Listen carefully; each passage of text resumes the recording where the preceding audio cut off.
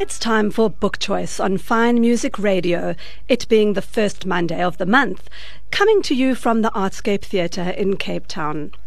I'm Cindy Moritz, and we have another treasure trove of books to share with you this November. Beverly Roos-Muller waded into Booker controversy territory and read both The Testaments by Margaret Atwood and Girl, Woman, Other by Bernardine Evaristo, joint winners for 2019. Melvin Minnar devoured Furious Hours, Casey Sepp's literary true crime thriller about Harper Lee's non-fiction novel that never saw the light of day. John Hanks strongly recommends Gary Goldman and Marika Greisenhout's superbly illustrated Field Guide to Mushrooms and Other Fungi of South Africa. Debut reviewer Tshegofatso Modika explored what it means to be queer in South Africa in They Called Me Queer, compiled by Kim Windvogel and Kelly Eve Koopman. Leslie Beek could not resist Master of Language Philip Pullman's latest The Book of Dust, Volume 2. Beryl Eichenberger discovered a sensitive approach to grief in Melina Lewis's After You Died. The novel, in which 4 young women go for an early run and only 3 return, is set in Fishhoek.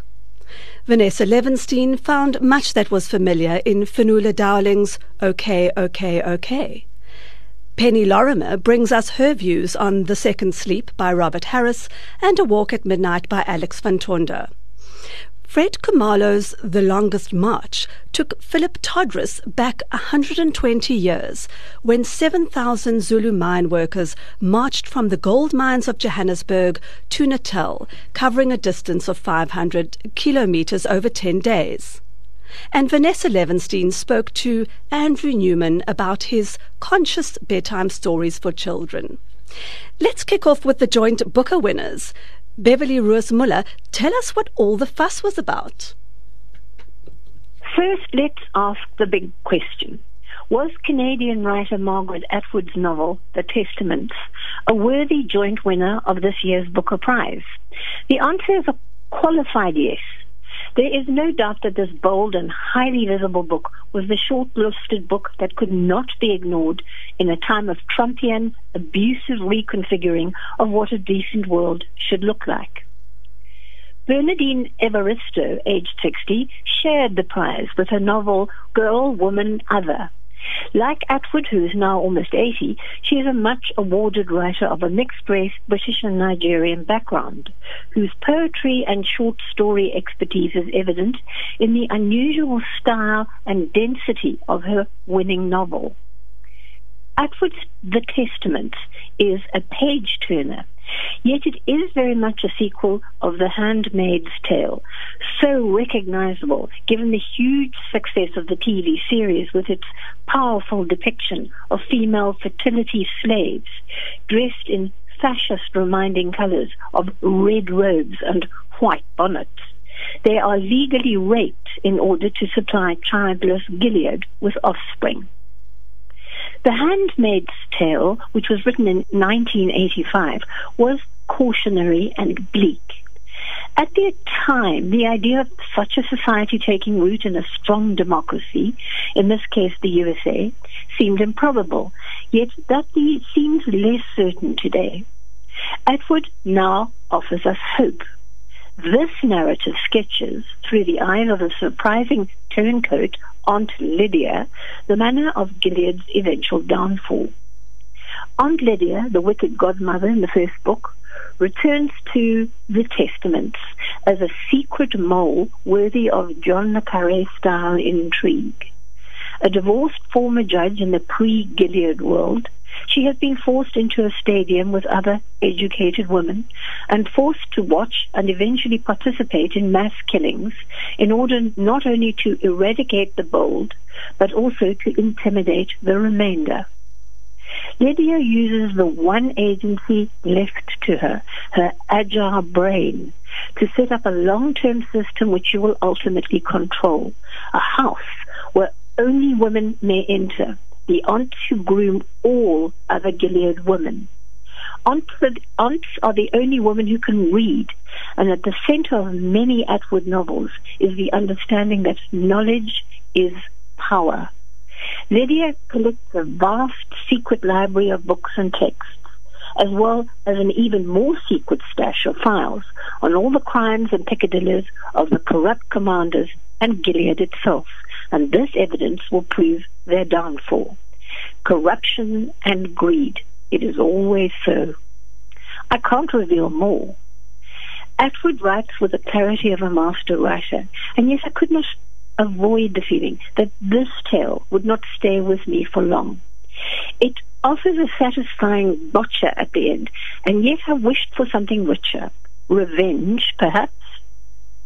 Bernardine Evaristo's book is the complex intertwining of the lives of 12 women, mostly black, and the minutiae, often very detailed, of their life struggles, loves, and aspirations. The format she has used looks like poetry, long and short lines, no punctuation. It's actually not too difficult to read, but like poetry, each line demands careful attention. And in a book of almost 450 pages, that's quite a big ask.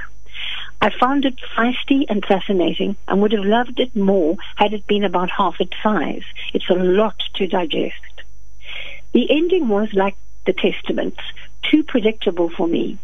But perhaps we South Africans are more used to surprises about notional heredity than complacent Britons. I think it's largely a book written for writers rather than readers, unlike Atwood's, which is the other way around. I'm glad I had a chance to read both of them, but I feel it's unlikely that I shall return to their pages, although if I do, it will be more likely the Evaristo. Once again, the literati are arguing about this year's Booker. Now, that is predictable.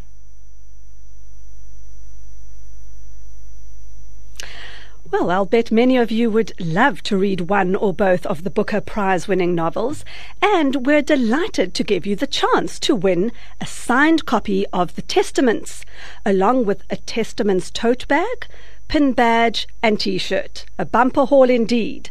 Simply tell us, which author wrote The Testaments, Margaret Atwood or Bernardine Evaristo? Call us on 021 401 1013 with your answer. The winner will be contacted after the show, so don't delay and get calling now. The number again, 021 401 1013. Let's go from present-day drama to Harper Lee's unpublished true crime. Melvin Minnar, you devoured Casey Sepp's Furious Hours. When last did you read To Kill a Mockingbird? America's most famous novel is still in print after millions of copies sold, was made into an award-winning movie in 1962, and is currently enjoying rave reviews in a new Broadway version that will run well into the new year. Yes, Harper Lee's wondrous American classic and Pulitzer Prize-winning book, first published in 1960, is a story for the ages. Its weave of small-town, colorful characters, mystery, and delicate but potent portrayal of race issues has held relevance and force to this day. But To Kill a Mockingbird, bestseller and reader's hit of all time, was Harper Lee's only published novel. She died in 2016 at the age of 89, never getting around to writing another book. And therein lies a tale, the one that the brilliant young writer Casey Sepp records in one of the year's top reads, Furious Hours, subtitled Murder, Fraud, and the Last Trial of Harper Lee, is a brilliant wordplay title that accurately summarizes the compelling story that you do not want to put down. Sepp's historical research delves into such detail that, combined with clear, matter-of-fact prose, the narrative takes on a cinematic quality, and even this relates to the story. Harper Lee had a wayward friend from childhood who became an even more wayward and celebrated author called Truman Capote. Capote wrote one of the greatest non-fiction works of the previous century, In Cold Blood, a shimmering, riveting prose masterpiece about a senseless small-town murder, the murderers and their trial. A true bestseller, it was made into a movie in 1967.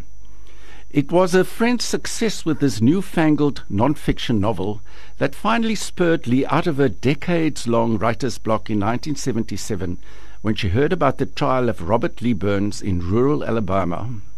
Burns had shot and killed the Reverend Willie Maxwell in front of 600 congregants at a funeral. The Reverend Maxwell had, at the time, put the fear of God into the congregation because no less than 5 deaths had been attributed to him, although never ever could be proven or led to a conviction. On the side, Maxwell had been cashing in on the victims' insurance policies. It's easy to see how Capote's experience inspired Lee to take on this as a new great writing project. She knew the people, the place, and more importantly, the small politics, history, and gossip.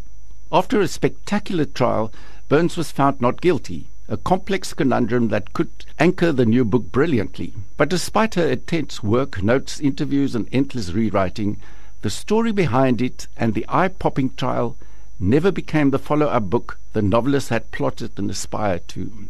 Casey Sepp tells all the stories in a sweeping narrative that paints the world of Lee's youth, the dark world of Maxwell, the marvelously liberal lawyer Tom Radney, who got Burns off the hook, and of course the dramatics of the trial. She follows Lee's ensuing years as she works on the project to no avail, until any possible manuscript that exists is finally sealed out of sight when Harper Lee dies. Structured in scenic chapters, Furious Hours reads like a thriller, and it is often the beauty of her bright journalistic prose that drives one's reading eyes. She polished a stunning real-life story into the sort of literature that Capote wrote years ago and Lee had hoped to write as well. Even if you are unfamiliar with Harper Lee or her magnificent novel, this is a book that runs exquisitely with the inquisitive mind. John Hanks went foraging in Gary Goldman and Marika Greisenhout's superbly illustrated Field Guide to Mushrooms and Other Fungi of South Africa. One of the great attractions of Africa is its extraordinary celebrations of biodiversity, a never-ending source of incredulity that the natural world has evolved to produce so many different, fascinating and highly attractive forms of life, from flowering plants to our well-documented vertebrates and invertebrates. For those of you who have an insatiable need to see what more there is on offer, I must strongly recommend Gary Goldman and Marika Greisenhout's Field Guide to Mushrooms and Other Fungi of South Africa. I have no hesitation in saying it is one of the very best field guides I've ever seen, superbly illustrated with well-presented and informative text for each species. Now, in case you're already wondering how any species of fungus can have so much to offer, fungi are a taxonomic kingdom on their own that includes yeast, molds, mildews, mushrooms and toadstools, and there are an astonishing estimated 171,000 species in South Africa alone. Fungi are some of the most widely distributed organisms on Earth, and the wide-ranging distribution of some of the species is amazing, unlike any of the birds or mammals. Furthermore, many of them are of great environmental and medical importance, and some of them are wonderful sources of food for humans, a topic that appeals to me enormously as an adventurous foodie who loves eating mushrooms. Now, correctly identifying these delectable delicacies is, of course, of paramount importance. By far the majority of fungi are harmless, but be careful, because those that are not include some of the most poisonous organisms on Earth. Each mushroom described in this book has an unambiguous notification near the top of the page, putting the species in one of 6 categories, namely edible, inedible, unknown, suspect, poisonous, and deadly poisonous. Essential information for any mushroom collector. The poisonous mushrooms have such fascinating common names, such as the weeping fairy cake and the time-bomb toadstool. Although the information presented in this field guide is of a very high quality, the authors strongly advise that if you're going out foraging for the first time, apprentice yourself to an experienced forager, as some of the poisonous mushrooms unfortunately look very similar to the edible ones. This is very sound advice. Then learn when and where to go hunting, how to pick the mushrooms, when and how to prepare them for eating. When my wife and I were living in Switzerland, we got enormous satisfaction getting up early in the morning to collect a big basket of field mushrooms. It didn't take long to recognize that the best fields and the importance of getting out early to beat the other foragers to it. I must confess, though, that we were unadventurous, going for just one easily recognized species. This book has opened my eyes to the amazing number of unlikely-looking edible mushrooms we have growing here in South Africa, such as the bright red cap of a mushroom named Witch's Hat. Equally unlikely-looking palatable delicacies, such as the common puffball and the fan-shaped jelly fungus, have been a real wake-up call to me to get out and start foraging close to my doorstep, particularly with a superb illustration of the porcini, described by the authors as a mushroom hunter's delight. But I will be cautious and join Gary Goldman on one of his foraging field trips when they start up again in March, when autumn sets in on the Cape.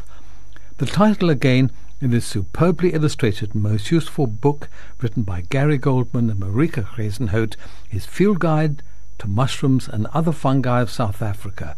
It's published by Strake Nature in Cape Town and it sells for 370 rand.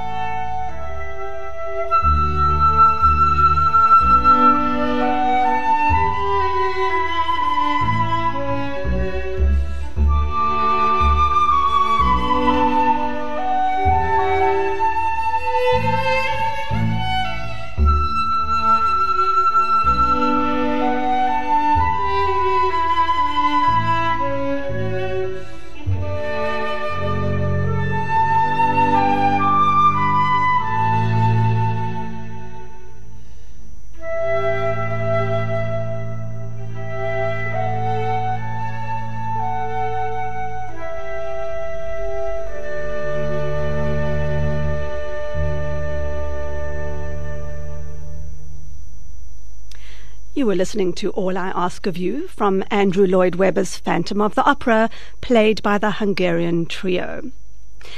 Tshegofatso Modika, you jumped at the chance to weigh in on They Call Me Queer, compiled by Kim Windvogel and Kelly Eve Koopman. What were your thoughts? They Called Me Queer, compiled by Kim Windvogel and Kelly Eve Koopman. edited by Kelly Smith, published by Kwela Books. The title in itself is provocative. The word queer, once meant to be derogatory, is now one of positivity and identity in a modern world. What attracted me to choosing the book was the beautiful portrait of Ismail Hanif on the cover, better known as Piper Laurie. He was a hairdresser and a famous dancer who was based in the community of District 6. He always dressed as a woman and he used feminine pronouns. Kim Van Wachel explains how she got the idea to write They Called Me Queer while she was in New York for the Commission on the Status of Women at the United Nations, where she met the author of She Called Me Woman, Nigeria's Queer Women Speak, and how she always had the idea to compile queer stories. And she called on Kelly Eve Goodman, who is the author of Because I Couldn't Kill You, to assist in the process.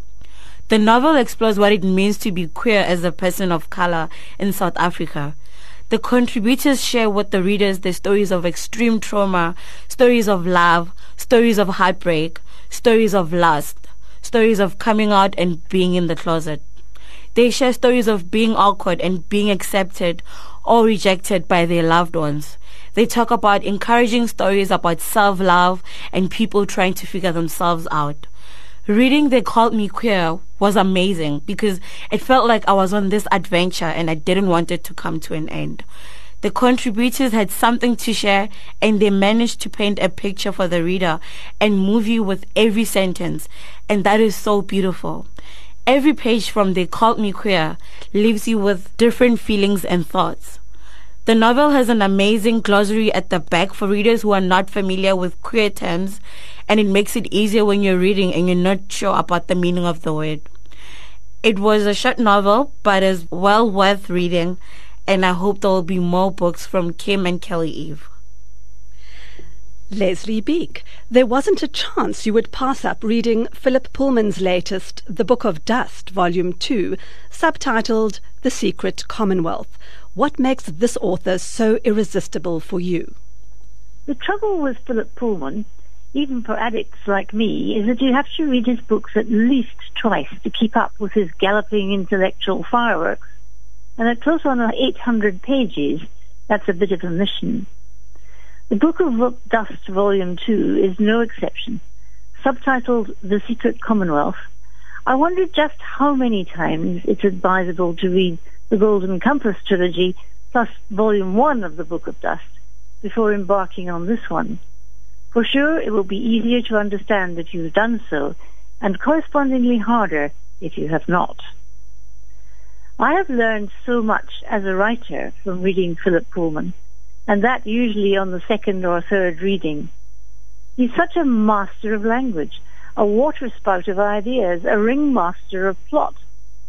Something happens on almost every page, and something else happens too, something you might not at first notice, hard to take in at first, often because the actual story is so shocking in its originality and force that you're speeding along to find out what happens. The Book of Dust is about, well, it's about so many things, but it follows in different ways the life of our beloved Lyra from the beginning. In Volume 1, Lyra is a baby, rescued by Malcolm and Alice during a long, seemingly endless, flood in the Thames Valley.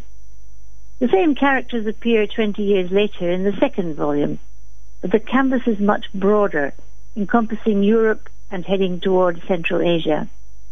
The threat, the unease, the darkness are much greater too, if that were possible. And Lyra is no longer a baby or a child, but a fully grown young woman studying at Oxford, struggling with intellectual ideas that challenge her life beliefs and shake her existence to the core. As an editor, I ask myself disloyally if it could not perhaps have been a trifle, well, shorter.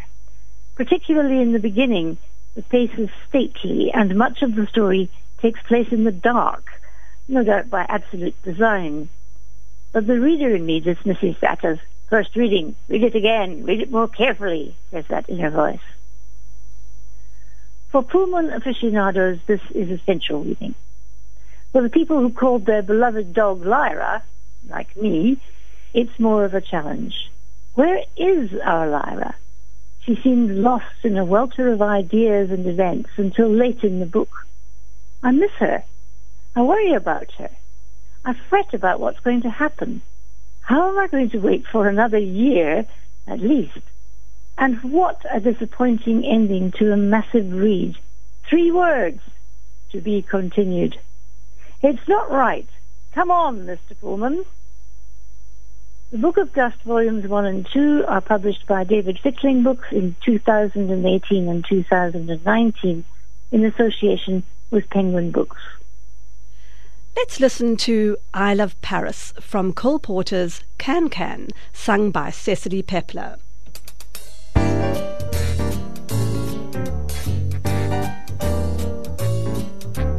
I love Paris in the springtime. I love Paris in the fall. I love Paris in the winter when it drizzles. I love Paris in the summer when it sizzles. I love Paris every moment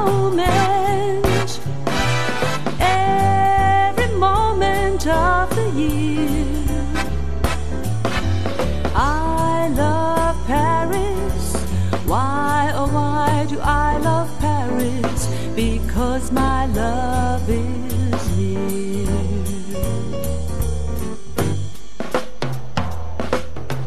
I dined in Rome, it was home next to Venice. When in Britain, had my fun playing tennis. I climbed the Alps, but the Alps are a menace. I love Paris.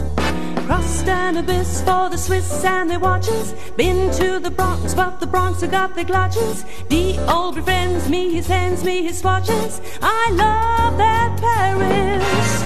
I love Paris every moment.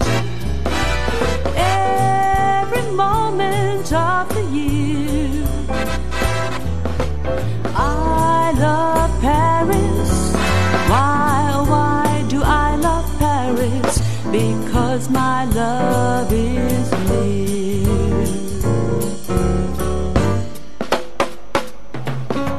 You excite and then ignite. No place makes you feel so right. Whoa, whoa, whoa, I love that Paris.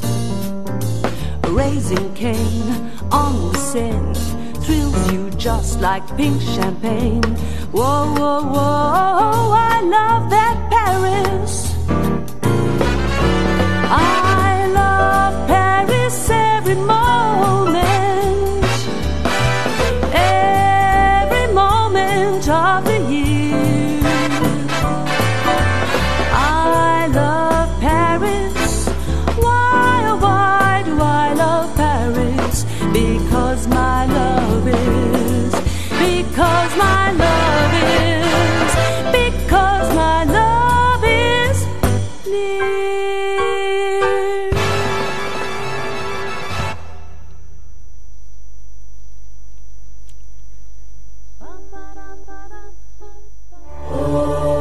Incredible India, a small group tour in February. Mumbai to Udaipur, marble palaces and brilliant lakes. Delhi to Jaipur, the pink city with her amber fort and beautifully adorned elephants. Marvel at the sparkling perfection of the Taj Mahal in Agra. To Varanasi on the Ganges, real India's most sacred city. Contact TE Tours Tiger Valley, 021 914 2265. All inclusive, exotic places, great experience. Cape Town violinist Michael Duffett is back home to perform the Mendelssohn Violin Concerto with the Cape Town Philharmonic Orchestra in the annual Huberta Rupert Memorial Concert. This concert, in the Endler Hall in Stellenbosch, at 8 p.m. on Friday the 29th of November, marks the centenary of the birth of this remarkable philanthropist. Schalk van der Merwe, the fourth Len van Zyl Conductors Competition winner, will be on the podium with Brahms' Symphony No. 3. Tickets at CompuTicket and Artscape Dialer Seats. Experience the most beautiful gardens and support St. Joseph's Home Adopt a Bed project. Stellenberg Gardens in Kenilworth was featured on the BBC's Around the World in 80 Gardens. This lush green oasis is open to the public for the 5th time in order to raise funds for much-needed beds for St. Joseph's. The gardens at 30 Oak Avenue, Kenilworth, are open on 9 and 10 November from 9:30am to 5:30pm. Tickets are just R50 for adults and tea is served at R30. Visit stjosephshome.org.za. You still have a chance to win a signed copy of the Testaments, along with the Testaments tote bag, pin badge and T-shirt in our easy competition. Simply tell us which author wrote the Testaments, Margaret Atwood or Bernardine Evaristo. Call us on 021 401 1013 with your answer. Remember, the winner will be contacted right after the show, so don't delay and get calling now. The number again, 021 401 1013. All that's dead is the 12th. Beryl Eichenberger discovered a sensitive approach to grief in Melina Lewis's After You Died. The novel, in which 4 young women go for an early run and only 3 return, is set in Fishhook. Novel in the best-selling Logan Lazarus McRae series, written by Stuart McBride. I'm embarrassed to say that this was the first time I'd heard of this author, so was eager to add another thriller writer to my growing list. Set in Aberdeen, Scotland, the landscape and vernacular of this country is used to backdrop the story and is effective, if slightly distracting to a first-time reader. With a storyline that is gory and extremely clever, the team of police involved paint an interesting and at times very humorous, albeit off-the-wall picture of the force in Aberdeen. Meeting them for the first time was a bit of a shock, as they are, to say the least, a rather weird bunch. The principal character is Logan McRae, back from a year off on the sick, which we learn was from a stabbing from a previous case. He's hoping to ease back into work, but this is not to be. Having been posted to the department professional standards, he is assigned to work with investigating officer D.I. King, who's in a wee bit of trouble as he was once part of a nationalist terrorist group. And McRae is detailed to shadow him during the case to ensure all runs smoothly. But the case is turning into a very stressful, high-profile, under-the-spotlight of the media case. With Scottish nationalism in the headlines, the factions for and against are hotting up.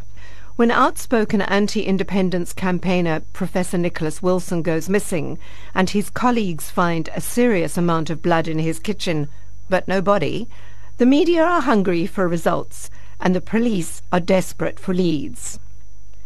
And this is the case. And Wilson, it seems, is not the only one. When packages turn up on a councillor's desk, who also seems to be MIA, but not linked to Wilson, or is he? The case takes a sharp turn as the dots start connecting, and as more gruesome packages appear, the team are chasing whatever clues they can find. And as a journalist threatens to expose D.I. King, the heat is turned up. The trail of tweets discovered by DS Roberta Steele gives DC Tufty Quirrell, a madcap character if ever there was one, a chance to show his IT skills and unravel a trail that leads to one Hayden Lockheed, whose dad was a serial criminal and is now dying of cancer in an old-age home. Hayden doesn't seem to be the brightest crayon in the box, and the tempo speeds up. With a cast of the slowest, the radical, the weirdos, the drinkers, the incompetent, and the macho vying with the Aberdeen police infighting, this is a novel that has been dubbed tartan noir, and I would agree. The more empathetic D.S. McRae has his work cut out keeping a cool head, well, sometimes, and getting his colleagues to work together, not without some unorthodox methods. Logan is under pressure, there is a media frenzy, and his superiors are not coping well, and there's an awful lot of blood being spilt. Comic characters, many who seem so unlikely as police officers that one despairs of any results, loads of humour, lead us on a merry chase to an ending as surprising as the beginning. A good read, but I think I may well stick to Ian Rankin for my Scots thriller fix.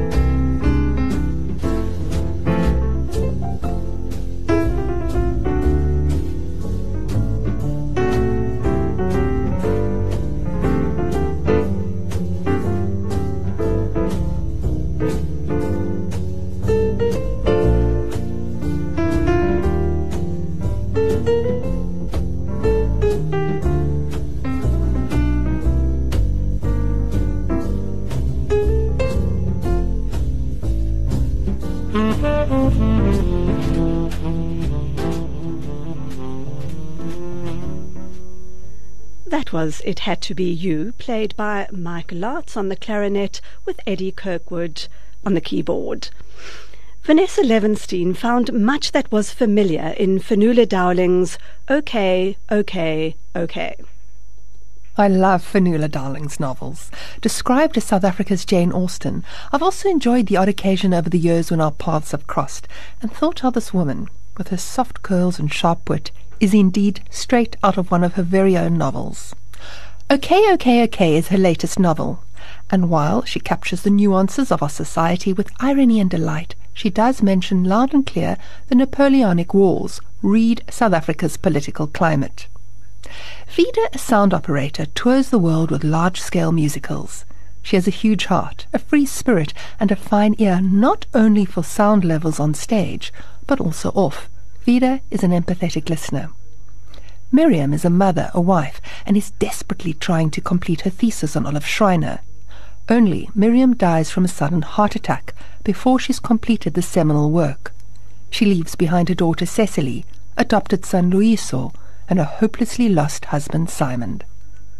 Simon too was an academic, but gave it up for a lucrative administrative job, ironically titled Head of Effective Communication at the equally ironically titled University of Adam Master, read UCT.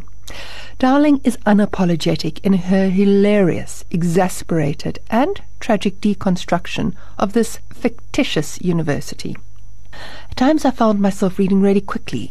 When reading about the protests of the university, it felt too close to home literally and figuratively, but then Dowling breaks the tension with delicious descriptions about the seemingly inane. So often when you read a book telling different stories with different timelines, it feels predictable and that you know what's going to happen in the next chapter. But Dowling is far too skilled. The narratives flow into each other, weaving, crashing and colliding, much like the sea on the famous False Bay coastline that is central to so many of Dowling's plots. A host of engaging characters get introduced, and eventually Simon, from his uptight academic world, and Vida, from her creative world, meet. OK, OK, OK is not a lecture. It is not didactic or politically correct. Dowling has the skill and the imagination to tell her stories with originality and care. She unpicks post-apartheid South Africa and gets to the heart, really the heart, of the experience, especially as a woman, navigating the simple business of living, giving, and trying to join the dots together to make a difference. Penny Lorimer brings us her views on The Second Sleep by Robert Harris and A Walk at Midnight by Alex van Tondo. I was introduced to Robert Harris this month through his latest novel, The Second Sleep. The book begins with an announcement that it is late in the afternoon of Tuesday the 9th of April in the year of our risen Lord 1468. I settle back in happy anticipation of an historical thriller along the lines of Ellis Peters or C.J. Sansom. A newly ordained priest, Christopher Fairfax, is travelling by slow horse to an isolated community in a remote Exmoor village. He's been sent by his bishop to conduct the funeral of the deceased parish priest. It appears that the dead man was an amateur historian who often went exploring in the hopes of discovering interesting artefacts. His death was reportedly caused by an accidental fall down a gorge. During his overnight stay on the dead priest's sofa, Christopher begins to explore his study and his library. In a glass case he finds, among other things, a bundle of plastic straws and what is obviously a defunct Apple iPhone. After wondering for a tiny moment whether I'd read wrong, I realized that my expectations of this book were about to be excitingly shaken up. As the story unfolds, it's revealed that events are actually taking place 800 years in the future, after some sort of deadly apocalypse caused by a systemic collapse of technology. This resulted in thousands of deaths from wars and previously preventable diseases. As in Margaret Atwood's The Handmaid's Tale and The Testaments, an authoritarian and inflexible church now runs the show. It labels past science, or scientism as it is called, heresy, which ensures that people live in cruel and backward conditions as they did in the Middle Ages, and that such important and hard-won concepts as liberalism and democracy have been sacrificed on the altar of populism and power. At the priest's funeral, a mysterious figure casts doubt on the manner of his death. Father Christopher, our hero, seems likely to ignore this and other anomalies at first, but violent weather prolongs his stay in the village. Human bones are discovered, buried around a strange tower in the woods, and records of an heretical movement emerge. Christopher, together with a beautiful lady of the manor, her overbearing fiancé, and a branded heretic and his helper, becomes determined to discover the truth of what went before and what the dead priest uncovered. During this process, everything he believes about the history of the world, his faith, and himself is tested. The title of the book, The Second Sleep, refers to the period of wakefulness in the middle of the night, reportedly common in pre-industrial societies. It's proposed by at least one reviewer that this is meant to suggest the current period of relative freedom and prosperity of our so-called developed world before it plunges again into darkness, a prospect that induces a slight shiver of dread. It's a kind of cautionary tale, perhaps warning us not to place too much reliance on technological systems which have already proved to be pretty fragile, but also a really entertaining and pacey read. The next book I'm reviewing, A Walk at Midnight, also involves a fatal fall, but this time from a roof of the New York State Governor's mansion. Jane Ronson's husband, Colin, is the governor, who dies suddenly when he falls or is pushed. Jane is on the verge of becoming a successful novelist, and her debut, in which the main character kills her husband by, you guessed it, pushing him off a roof, obviously raises all sorts of questions in the minds of the case investigators. The book is told mostly in the first person of Jane. She describes her life from childhood, where she was constantly pressured to change her slightly off-kilter personality and to conform. She initially resists, but finally, after a couple of traumatic life events, including witnessing her father's abuse of her mother and being raped at a university party, she succumbs to societal pressure, telescoping her own dreams and becoming a devoted wife and mother, who continues to support her husband no matter what. Many women will recognize Jane's story.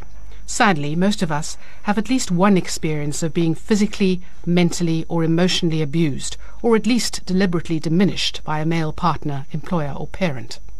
Sometimes this happens in such subtle ways that the abuse is hard to identify, often hard to avoid, and always hard to talk about. This will make it easy for female readers especially to identify with Jane and her actions. Jane's story is interspersed with case interviews with various people, such as her grown-up children, her hostile in-laws, and her own parents, as well as Jane herself. It's an effective device for building the tension until the truth of what actually happened finally emerges. Alex van Tonder is the author, and, as her name suggests, she has roots in South Africa, although she now apparently lives in L.A. This is her second book, and I'll certainly be looking out for more. The two books I reviewed were The Second Sleep by Robert Harris and A Walk at Midnight by Alex van Tonder.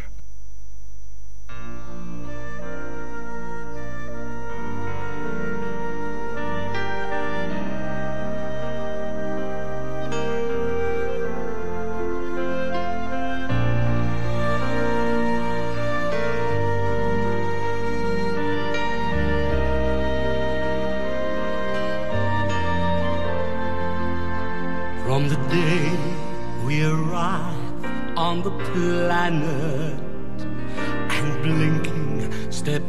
into the sun.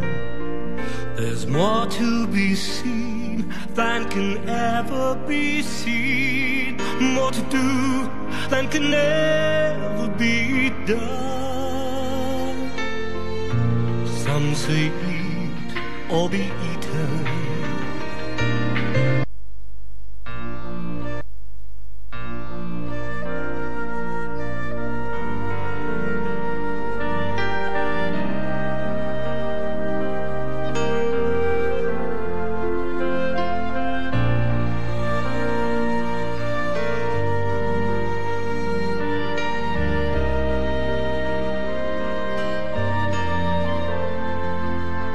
From the day we arrived on the planet and blinking step into the sun, there's more to be seen than can ever be seen, more to do than can ever be done.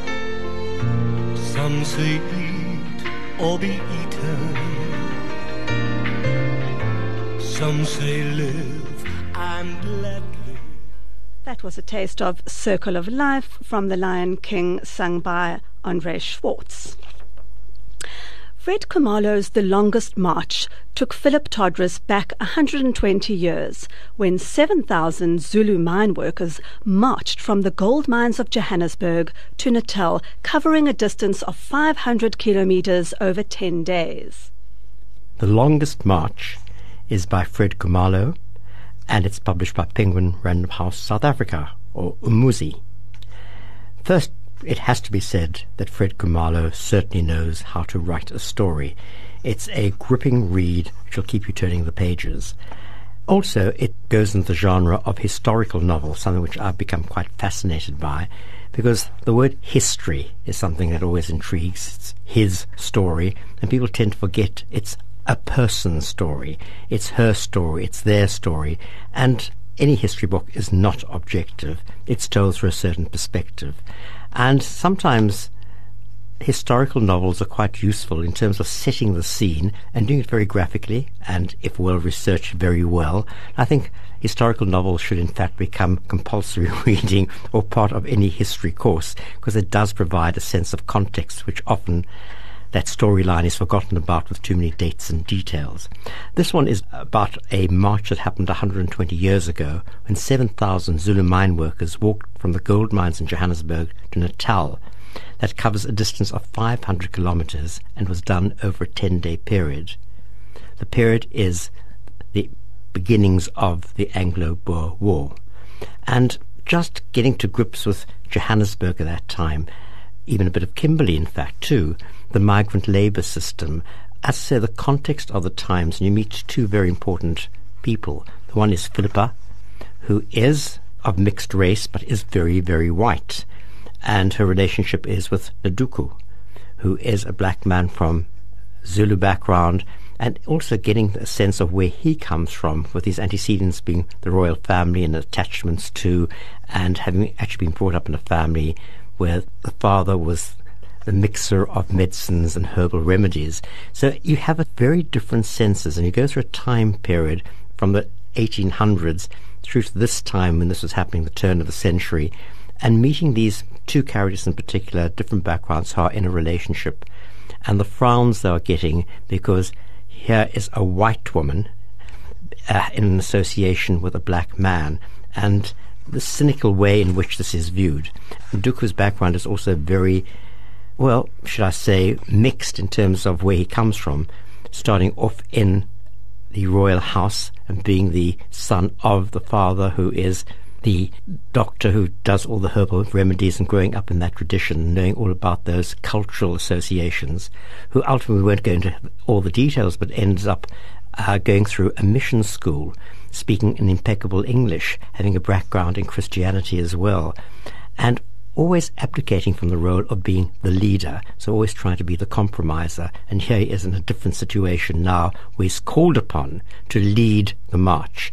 And the dynamics behind it are quite disturbing, quite interesting, and I'm not going to tell you more because it really makes for a very, very gripping read. That's Longest March. It's by Fred Khumalo. The publishers are Umuzi, and I really would recommend it. I'm sorry that I missed out Fred Khumalo when he spoke at the Open Book Festival in September, but I'd certainly like to meet the man who knows how to tell a very good story. Finishing on a relaxing note, Vanessa Levenstein, you spoke to Andrew Newman about his conscious bedtime stories for children. For the last 5 years, award-winning international children's book author Andrew Newman has turned the last 20 minutes of the day into a magical world of conscious learning through beautifully illustrated picture books. And I'm looking at them now because we have Andrew in studio. Welcome to Book Choice. Thank you very much. And my first thought is I wish I'd had them when my kids were little. That's beautiful. I do hear that quite a lot because parents find something in it for themselves and also for their little ones. So you're speaking to this different age that the stories can touch and appeal to. What is it about these books that are different from your traditional children's bedtime story? Well, the mechanism of each book is a little bit special. They start with a breathing practice that helps parents settle in and relax. The end of the story also has an activity page that again opens the possibility for connection and conversation. And then the core values in the books are uniquely human and something that everyone's going to face. The Boy Who Searched for Silence helps children to find silence within themselves. The Prayer Who Searched for God helps children to use prayer and breath to find God within themselves. The Elephant Who Tried to Tiptoe, reminding children to be their true selves and to love the body they have. The Hug Who Got Stuck, teaching children to access their hearts and get free from sticky thoughts. And then the South African story, How Diablo Became Spirit, an animal whisperer story that shows children how to connect with animals and respect all living beings. Oh, wow, this is amazing. You really have encapsulated so many values that parents want to teach their children. What's your inspiration? Well, when I started healing on my own journey and training and learning about developmental psychology, I could see that all of us are dealing with issues that started before we were 6 years old. And it would really be helpful if some of these messages that I didn't get as a kid were available to other kids. Love the fact that you used 6 years old, because there's that famous Jesuit saying, give me a child for the first 7 years and I'll give you the man. Today we would say the woman. But it's such a crucial part of development in a child's life. Okay, so you were inspired, and what is the feedback you're getting from your books, from children and parents? Well, parents around the world are really finding that the breathing practice is helping them immensely to create connection with their kids. Even though it can be a bit awkward when they start, it's a new practice. Once they get it, the kids love it. We're also hearing that kids are opening up and sharing more, and that the space that parents are creating in the last 20 minutes of the day is allowing connection that then lets kids' natural curiosity and confidence rise up, because when they go to sleep feeling safe and loved and like they belong and that they matter, then they shine. Are these books specifically for the last 20 minutes of the day? Could you read them at another time of the day? Well, I read them at schools. Teachers are using them all the time in the classroom. There's classroom teaching aids on the website. There's colouring in sheets that families can use as well. So, the values can be brought into life. It's so fun when you can say, oh, have you got a sticky thought? Now, what am I mean by that? Well, the kids have already learnt it, because the hug gets stuck in the web of sticky thoughts, and we know how the hug gets free. And so if we say, have you got a sticky thought? Or, are you like the elephant who tried to tiptoe? Are you being yourself right now? Mm-hmm. And your illustrations are remarkable. You've got such beautiful pictures which really do speak to children and adults. Yes, and the typical picture book format is for kids aged 3 through 7 or 8. But what we find is that the teenagers will resonate with it if it's in the home. You can't give it to them in the same way that you can give it to a 4-year-old. But when I travel and I work in schools, and I'm often invited into the high school to talk about how books are created and how stories are written, how characters are developed, and then also the simplicity of story time with 4 and 5-year-olds is such a joy. And of course you can't put an age group for when it comes to values, and the lessons you're teaching is from 1 to 100. Yeah, that's so well said. Where can we get hold of your books? So in South Africa, Exclusive Books, Bargain Books, and our website, consciousstories.com, and we can courier them out to you directly. That's fantastic. All the best. Thanks for joining us. Great pleasure. Thanks for having me. Denise Fourie is the lucky winner of a signed copy of Margaret Atwood's Booker Prize-winning The Testaments, along with a Testaments tote bag, pin badge and T-shirt. Now, that's one happy way to enter the festive season, Denise. That's all we have for you this month, Bookwise. If you missed all or part of this month's show, or simply need a reminder of the books we've reviewed, go to our website, fmr.co.za, where we post the Book Choice podcast every month. Thanks to Chehofatso Modika for working the desk and Rick Everett for the musical interlude. And I look forward to joining you again next month with a festive holiday bouquet of books.